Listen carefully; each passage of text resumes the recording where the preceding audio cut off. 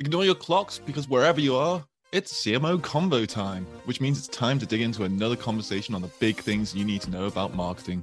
And there are a few things bigger than today's conversation with Rob Willey, CMO of Cherrybundi and operating partner at ML Capital, as we're talking about how challenger brands can compete against titans of their industries. Beat them at their own game or change the playing field. Rob's got plenty of insights to share, so listen on. Hi Rob, welcome to CMO Convo. How are you doing today? Oh, great. Thanks for having me. Well, thank you for joining us because it's a conversation that needs to be talked about quite a lot, and that's sort of like competing with the big boys in terms of brand. Like there are obviously going to be times as a CMO, whether in the B2B or B2C world, that you're going to be competing against Goliath. You're going to be competing against big name recognition brands. But before we do get onto that, Rob, maybe you could tell us a bit about yourself. Why you're speaking us today and why you thought it was important to speak to us about the subject today. Sure. So I'm Rob Willey. I'm the CMO, the Chief Marketing Officer of Cherrybundi. I'm also an operating partner at ML Capital. Today, I have this conversation from Portland, Oregon, which is the headquarters of Cherrybundi, and where I spend 50% of my time, with the other 50 in New York City. So, I've spent most of my career frankly, at startups, fighting the fight that we're going to talk about today, which is, battling industry giants, trying to do things differently, either pave the way or follow the way well paved by many, many challenger brands that have come before me, trying to find a way to do things differently. And I would like to believe that I've done it somewhat successfully, but I think there's a new way to go to market. And I think there's a bunch of young, brave brands doing it today. Definitely. So let's give a bit of context before we dive into our discussion. Cherrybundi, who are the big competitors? Who are the big names that you're competing with? So Cherrybundi is a sports nutrition company founded on the premise of the power of tart cherries. And power of tart cherries have a history that is scientifically proven around recovery. So anti-inflammation and better sleep, all naturally provided by just simply a fruit that comes from the ground, is born from a tree, and is harvested in states like Utah and Michigan every day, every year of the calendar. And what that means is that we live in an aisle. We live in a space that is very much at one point monopolized and now heavily, I would say, marketed with Gatorade, with Body Armor, with Muscle Milk, with drinks that are owned by, of course, the two huge beverage companies in this world, which are Pepsi and Coke.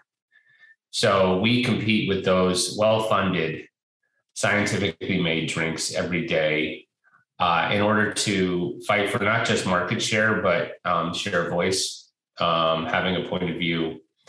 And so they, much like the entire beverage aisle, frankly, have a lot more shelf space, a lot more marketing dollars, and frankly, a lot more history than brands like Cherrybundi.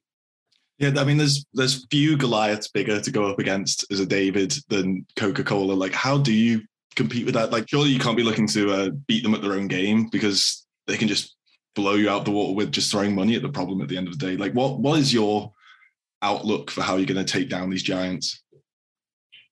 Well, I think that the interesting, I'd say, hypothesis that startups, young brands in the food and beverage space, but particularly for us in the beverage space today, have to start with, why is my product better? And because I think simply just trying to obviously outmarket them is probably a recipe for disaster. And you have to find gaps in the market or products or innovation that really truly are fundamentally different and better than the products that say they make or that consumers are asking for. And I think that's the interesting starting point that big companies don't generally start with, right? They start with innovation as to what can we make better, cheaper, faster from our existing supply chain, versus what do consumers really want? And if you start with what consumers really want, you start in a space that has things like culture and trend and interesting conversations that happen across, dinner tables and on, social media in places that you can sort of like call it harvest or listen, for interesting ideas. And I think, Will, you have these conversations with people, CMOs and others, leaders, corporate leaders all the time, which is like they're trying to have a crystal ball and see what the future will hold. And in particular for challenger brands, that's where you have to start. Particularly for startups, they're trying to do new things. They're trying to go fast, break things, whatever. In that regard, like they have to have a North Star that says, I believe this will happen. And if you say, I believe this will happen because consumers are talking about it, I feel like you have a really interesting starting point. So start there. And then you say, okay, well, what can we do differently versus a Goliath, an industry titan, a global brand, and combine those two things and maybe you got a shot, right? And I think so if you start with what are consumers are talking about, and then you move into, okay, particularly in the sports hydration or sports nutrition space, you definitely have this conversation that's been going on for some time, which is what is the marketing of sport versus the sport of marketing? And typically the really large brands love the sport of marketing, right? It's funded, it's well-funded, it looks sexy, it's everywhere if they choose it to be, and it's advertising. And I'm not sure about you, but I really dislike advertising. Like almost at every point in my life, I try to scroll past it. I try to skip it. I try to avoid it. And yet the large brands are really good at it. And so if you say, okay, listen, for us at Cherrybundi, we are really interested in a conversation on ingredients. And ingredients matter. I think we know that. I think it's weird to even have to say that out loud. And yet we do. We have to talk about it. You have to look at social media and you see people are talking about what's in their food as medicine. What are they drinking? What are people consuming? And to have that conversation, it feels weird to me, even also a wrong strategy to do it through an advertisement. Like, why do I have to advertise that ingredients matter? I shouldn't have to do that. And so we are much more interested in the marketing of sport, which is partner with athletes, partner with dietitians, partner with people who can talk about sugar, who can educate people, provide value. And if we can do that long enough, frequently enough, then I believe it might be a slower strategy, frankly, but it does pay off in things like retention, loyalty, membership or subscribers. It pays off in essentially, lifetime value, if you want to use, the unit economics of growth, right? And we think those things are better. So that's a really long answer to your question, but that's the two ways we see it is we believe in education, we believe in adding value, we believe in having a meaningful conversation around ingredients to begin with, and then we let things take their course. And then building sort of your marketing strategy around these values it's got to be very important right now. There's a lot of research being done into the importance of having shared brand values with your customers, how important that is, particularly in sort of the millennial and Gen Z markets. Like, is that something that you've intentionally gone after with this approach, or is it something that's just come about through happenstance, through coincidence kind of thing?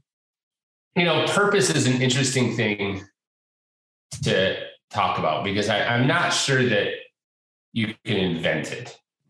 And so as an operator, as someone who frankly joined the company in its later stage of life, right? So, Cherrybundi has been around for nearly 20 years, right? It's, a 20-year overnight success as far as I'm concerned. And bolting purpose on at any point in time feels manufactured. So I don't want to say I showed up and said, hey, let's devise some millennial purpose and start talking about it. The purpose of the brand has always been there, which is great. The people who have talked about it at the company has changed. And that's just me being super candid. Like, the evolution of Cherrybundi, and in fact, many, many startups as leadership changes happen along the way. And that's absolutely normal. When I got to the company nearly 3 years ago, right, the company had a bunch of science. It was well positioned in terms of anti-inflammation and sleep. The power of tart cherries was scientifically proven. It was no longer in doubt. And yet the company had, frankly, a strategy that they were leaning into advertising.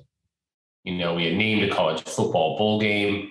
We had deals with ESPN. We had a bunch of partnerships that were high dollar, frankly, in my opinion, lower value, that we're trying to actually emulate the Gatorade strategy, the big company strategy. And of course, the intentions, the strategy, I think even the purpose was there. It just, we couldn't scream loud enough. And so I was handed a lot of those things that were already in place. What I decided to do was a different marketing strategy for those. And that was this idea around education. So I didn't change the strategy. I just executed it differently. And where that has come to fruition is, we now have athlete investors in the company. We have a huge ambassador program, which we call the Pit Crew, which is a cute name on obviously with cherries, but nonetheless, it is the engine that runs our marketing. We hand the messaging, we partner with people. The way we say it is we didn't choose them, they chose us. So we just went to people that were already drinking the juice.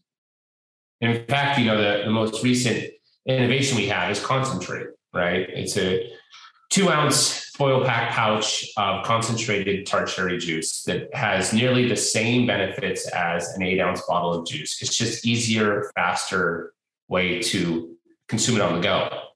And where that came from wasn't inside the company, like I started with. It wasn't me saying, hey, we need to create this tart cherry juice product. It's easy. It's, concentrates are a thing. They already exist in the market. Sports nutrition has them in spades. We need that. It actually was so we have nearly 400 collegiate and professional teams that order our product every month, right? So and I know you're in London, so we're not quite yet to soccer or football clubs, but nonetheless, like every Power 5 conference team here in the US, every NFL team, like every major sport that you watch on a Saturday or Sunday is buying our product. And in doing so, we have obviously a huge relationship with sports in general, but with direct relationships from registered dietitians at these teams. And they order our product directly from our sports sales team. So when we started having these conversations, they came to us and they're like, hey, one of our issues is it's really hard to ship juice to road games. It's hard to put it on a bus because it's also a lot of bottles. It's heavy. NFL teams have huge rosters. That's a lot of juice. Not only that, they're like, can you ship it to our road games? That's heavy. It's a lot of juice to ship in the mail. So we said, oh, okay. And they're like, listen, we would love for you to make a concentrate. Concentrates go in smoothies. We have fueling stations. It's easy for us to give our athletes in their backpacks and their bags to consume post-workout. Can you think about making that? And the truth of the answer is we said, yes. This is someone who is on the absolute end, like cusp of trend. Registered dietitians at these teams, like they live and breathe nutrition. So we said, sure, let's see if we can do it. 6 months later, we had a concentrate and we had a product that they could use that was high efficacy, easy to travel with, met their needs. And thankfully they bought it in spades. And so innovation started there. Now you work back that now consumers are seeing it and they also like it too. And so consumers have followed, trend spotters, which are frankly the athletes. And that's where we have taken this company is into the hands of athletes, dietitians. We call, our everyday consumer and health lead, a health and wellness athlete, someone that you and me probably are every day, right? Like we work out pretty frequently. We care about what we put in our mouths. We're pretty wellness minded. We understand that nutrition is a big thing, like that kind of stuff. And I know there are millions of people in the US alone that are just like me. And so, like I said, I try to be a human about all these things, not just an executive, when we think about not just innovation, but also how to market these products, who they're really for. And at the end of the day, that's the way that I've pivoted the strategy and moved our execution into putting it in the hands of what we would say is experts, influencers, people of interest that frankly are partners of ours more than they are just paid spokespeople. It sounds to me like you're building quite a community with this, with the partnership program, with the ambassador program. Is that something that you were intentionally setting out to do with this program, or is it something that's sort of come about as a result of just the love of the product kind of thing? I don't think there are two more used, maybe overused words in the world of marketing today than purpose and community, right? like if I had $1 for any and every company that are trying to build those things. And, there are some companies that have clearly done amazing jobs of building really powerful communities based on a love of their products, oftentimes based on a founder story. Like those things connect with people. And we at Cherrybundi talk a lot about like trying to be human as a brand. The way we talk on social media, the way that we value our consumers, us just being honest. And when you do that, I think you naturally attract, just like any good human does, friends, fans of the brand. And in doing so, we have been able to, yes, build, we call it an army of all natural ambassadors, countless people who post in social media, advocate for our products, talk to us consistently on an ongoing basis. And just by function of us being that way, yes, we have built a really powerful community. And the funny thing that happens when we've done that is we've built a multi-million-dollar D2C business because of it. People who love to wear, I'm wearing a hat right now that says, Beast of Habit, right? It's a Cherrybundi hat. People who love to wear hats, love to wear our swag, our merch. We have a merch shop now because people wanted to find out where they could get our hoodies or our socks. And that's amazing. That's simply because, one, I think we're a brand that people want to be associated to, but two, because we made things people want to wear, right? We didn't make cheap t-shirts. Like we made interesting stuff. And again, that is not just the relationship, but the philosophy that we as a brand have taken. And we can do that because, even as CMO, like I'm in it every day. And the big companies have so much more to manage that it's hard for them to be intimately involved in all this stuff. So I don't want to say a lack of care, because I think these brands are amazing brands. They clearly have built huge industries, and many of them were first. So they went through this themselves. But when you're that big, it's hard to be that connected. And we take that as an opportunity for us to have meaningful conversations that hopefully over time, generate real community among our consumers. I suppose as well, the approach to swag is kind of a reflection of your consumers. If they're of quite a discerning taste, if they care about the stuff they're putting in their bodies, they're going to care about what they put on their bodies as well. So if you're putting out poor quality merchandise with a high quality product, there's going to be a disconnect. It's going to make your brand look worse. So keeping things on that same level all the way through shows that you are really understanding your customers, I suppose. We need to try, right? Our job as marketers, particularly with consumers, is to really, think about every touch point and to really be thoughtful about the way that we are. Also, we also understand the world is, specifically the trend around billboard branding, right? And so many people wear badge brands. And we've talked about our product, oddly enough, as an accessory, right? We want to be a recovery accessory. And We want our product in your hands the moment you're done working now. And the interesting thing is, especially COVID has impacted, is whether you work or work out all day, everyone needs to recover. Whether you have back soreness because you're sitting in this chair all day long working, or you're actually, putting time into gym on a consistent basis, you're running outside, which many, many, many people did during COVID.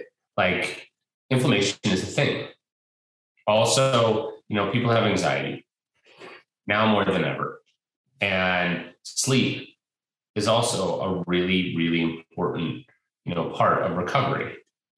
And so we believe that, tart cherry juice is having a moment because of all of these things that are sort of bubbling up. And when we see ourselves as an accessory, we also need to see ourselves as someone that, yes, you want to badge and wear and be proud of. So how do we do that in a way that, makes merch something that says something about you? And again, yeah, I agree with you. Like, at every touch point, quality matters. And so we try to be thoughtful about this as best and as much as a little company can. Awesome. So I'm really loving the approach that you've taken, Rob. It sounds fantastic. Let's roll things back to when you first joined Cherrybundi. When you were developing this approach, were there any potential roadblocks that were preventing you from taking this approach? Were there any kind of resistances within stakeholders that you had to navigate? Like, were people quite happy with the marketing strategy as it was? And like, you don't have to name any specific names if you don't want to, but I'd just be interested to know about like kind of the practicalities you went through sort of taking this approach. Yeah, it's a good question because it's a hard strategy to convince investors, given that it tends to be a little slower, a little harder to measure, and a little bit more expensive. And the three things they definitely don't want to hear. The three things. Yeah, you're dead on arrival. If you walk in the door, usually on day one, and say, this is my strategy. Hard to measure, slow, and expensive. It's going to be a tough one. And so the first thing that I knew we needed to do when I arrived was get some early wins. Like, we needed to showcase that, honestly, that there was potential in jumpstarting what would become an online strategy, right? And so where we started was we looked at the, no pun intended, low-hanging fruit of Amazon. We knew we had to jumpstart e-commerce like tomorrow. Yeah. And the company, one of the biggest things the company handed me was two biggest things. One is, when I got here, there was nearly 250 teams, collegiate and professional, that had ordered the product. So, today we're nearly at 400. We've grown that substantially in, 2.5, 3 years. And then that was the diamond in the rough. That was the reason to believe that this product actually did what we said it was doing. Because if teams order it, there is no bigger credential than the most powerful, biggest, successful heritage teams in America order your product every month. They can order any product and they order yours. That means that they truly believe in it. And there is no one more skeptical than a registered dietitian at these teams. I talk to them. I've met them multiple times. I know many of them personally. They get marketed every product under the sun. So they do their homework. And they said, yes, your product works. I said, okay, this product must be amazing. I'd never heard of it. So it was new to me too. I came to this company as skeptical as anyone. And I said, oh, wow, this really works. The other thing is that we were in 20,000 stores nationwide, over 50,000 touch points offline. Every major retailer in America carries Cherrybundi. And I said, wow, if everyone, including, Safeway, Ahold, Walmart, Kroger, carry this product, sell this product, this business is legitimate. Like, this isn't just a product that really works because the sports team says it does. It's also a real business. So we had this really nice starting point that the company had built over nearly, at that point, 15 years. So I said, okay, where though can we get some early wins? Because you're right, we had to jumpstart the marketing program with knowing that I was going to ask investors to be a little patient. Education takes time. And from that, to me, the obvious starting point was Amazon. We had this huge offline business and a pretty small Amazon business. And so I started there. And the nice thing about Amazon is that it is a little bit like, performance marketing, in that you can see growth pretty quickly based on their orders, but also based on velocities.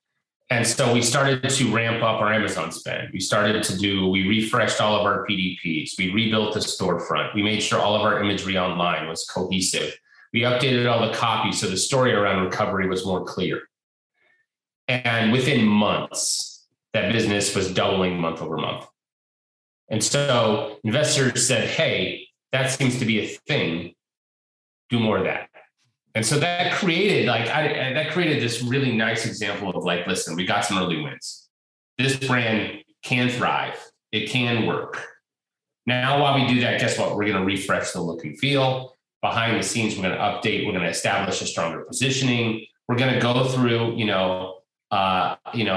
a little bit of refinement around our value prop, our look and feel. So we look and belong more clearly in sports nutrition. And we did that. And that showed progress too, because while we were growing Amazon, they were seeing new packaging, they were seeing new imagery, they were seeing new visuals that they were saying, yeah, that's more clearly what I think we are. So there was validation, although it wasn't more sales driven anywhere else other than Amazon. It was like, okay, there's progress. And I think one of the things that when you come to a new company and you, whether it be a new startup or you're just in your new role, like the idea of which I brought to this company is like, you have 100 days. It's like becoming president, right? Like you got 100 days. And in that 100 days, you need to put out very clear milestones to investors, to your executive team, to your people to say, this is what we're going to do. And be very action oriented around small wins, about testing and learning, allowing people to fail, allowing people to like honestly take ownership and have their own ideas. And you get 100 days. And in 100 days, if you've done even 80% of that list, everyone should high five, go for happy hour, because you've done more than probably the company's been doing in a while. And you're like, okay. And that's when I sat down and said, listen, here's what we look like now. Here's what we've proven is online is a huge vehicle of sales. To date now, Amazon is now the second largest customer in the business. So we've surpassed nearly everybody in our offline footprint. The digital business or the online business is massive in terms of not only its importance, but its revenue at this company. And that took 3 years to build. But then we said, okay, how do we get there? And that was the conversation around education and how to have education and who needs to be the voice of education. And what we said very quickly is like, we have all these teams, we have all these dietitians, we need to give them a microphone. And we also have a bunch of people online who love our products. Why don't we talk to them? Why don't we send them free products? Why don't we pay some of them? And we started to do that. And what came back was like testimonial-based content that really helped us obviously educate the masses, be a better looking, better acting, real brand in social media. And that is where this sort of flywheel started to happen. It's like, well, that turned into a couple, that turned into 10, that turned into 50, that turned into athlete investors. And that's where we got today. But that's a really long answer to your question. But, we built it in a way that was very methodical, knowing that I needed to ensure that there were some short-term results. I would definitely not come in and build this really long-term strategy that is very slow to build and then make investors wait, because they're not very patient, nor should they be. This is their money. And so you have to kind of, you have to do both. You got to find a real near-term place of opportunity that has actual, real business impact. And then behind the scenes, you got to do the things that, will set you up for a year from now. For sure. Like, you built that trust level up, which kind of gives you a bit more flexibility to push forward the activities that you really need to do. So when it came to sort of building out this sort of education program, who are the important stakeholders within the company in different departments? I'm going to assume that your head of product would have been very important part of this, but who else? Who are the key players are there in sort of building out this kind of program? Yeah, I think, clearly if you're going to make things worth drinking that are different and better than the category, innovation, right, is a huge partner. We more broadly, operations in general, they got to be able to have a supply chain, one, that can make things worth making. Two, they got to be willing and flexible to change, right? Operations is hard. It's slow. It's expensive. And especially when you're in beverage, their manufacturing is really challenged, and no more than during COVID, right? So we were doing this all during COVID, and trying to find new co-mans, trying to find different new structures, new bottles, trying to source ingredients, like all that stuff requires operations and innovation to really believe in the path the company has laid out. And so that's one. You got to have an executive team who believes in where the company is going and understands the pace by which it needs to get there. And without question, we have that. It's not perfect. It's not perfect because things break, things are hard. Some things aren't possible. My job in this company is to definitely push. And in doing so, operations, innovation, they got to feel like there's a relationship there, that there's respect, but there's also alignment. And we start there. And those start early in conversations that we get on the same page. And by no means is that not done without conflict and candor. And that's okay, right? Coming from a place where you assume goodwill, generally you get to a place where everyone is aligned. They might not all agree, but they're aligned. And that's one. I think, the second thing is you do need some people beyond the executive team who can own things. And where we got was we have some people in this company that also believe in what we're trying to do. And it's helpful. Like, by the way, so there's the largest, longest relay in America is called the Hood to Coast. It's actually here in Portland. It runs from the mountains in Portland to the beach in Oregon. It's a 36-hour race with 12 people done in 2 vans. It's an amazing race. I was born and raised here in Portland. So I have seen this race since, I was a kid. And over drinks one night at a happy hour, we conjured up this idea that, like, why don't we as a company run the Hood to Coast? And none of us, well, a few of us are real runners, but most of us are just, general health leads, right? Like a Peloton here, a few gym memberships there. Some of our people love yoga, but we started to say, okay, why don't we figure this out? Why don't we try to run the Hood to Coast? And, the number one activity, by the way, of our health lead, of our consumer, from a standpoint of exercise, is running. 80% of our consumers run regularly, which is a lot. And I didn't realize, run clubs, and again, COVID, I think, probably amplified this a lot because people wanted space. They needed exercise. Outdoors was the only place to do it. Running just became, one of the few options, frankly, that people had. And so we started to talk about that. Well, fast forward 9 months, we run the Hood to Coast next month.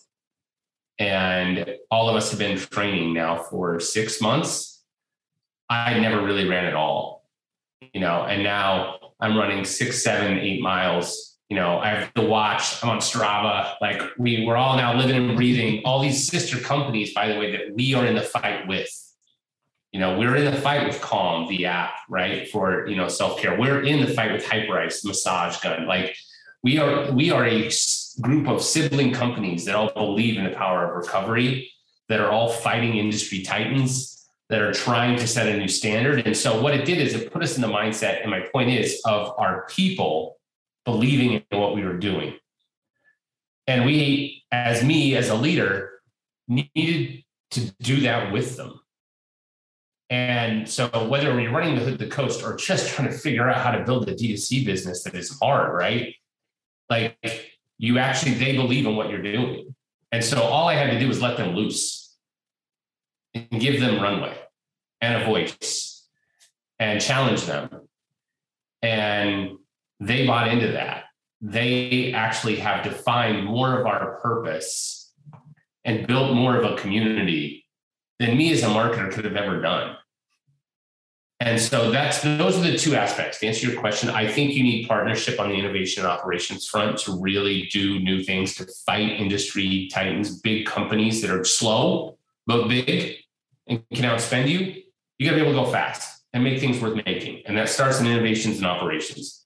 Then you got to have people, who are operating their channels that really believe in what you're doing and have not just the responsibility, but some of the authority to fail. And when they do that, believe me, you hire the right people, they're going to get it right more than they get it wrong. And that's good enough.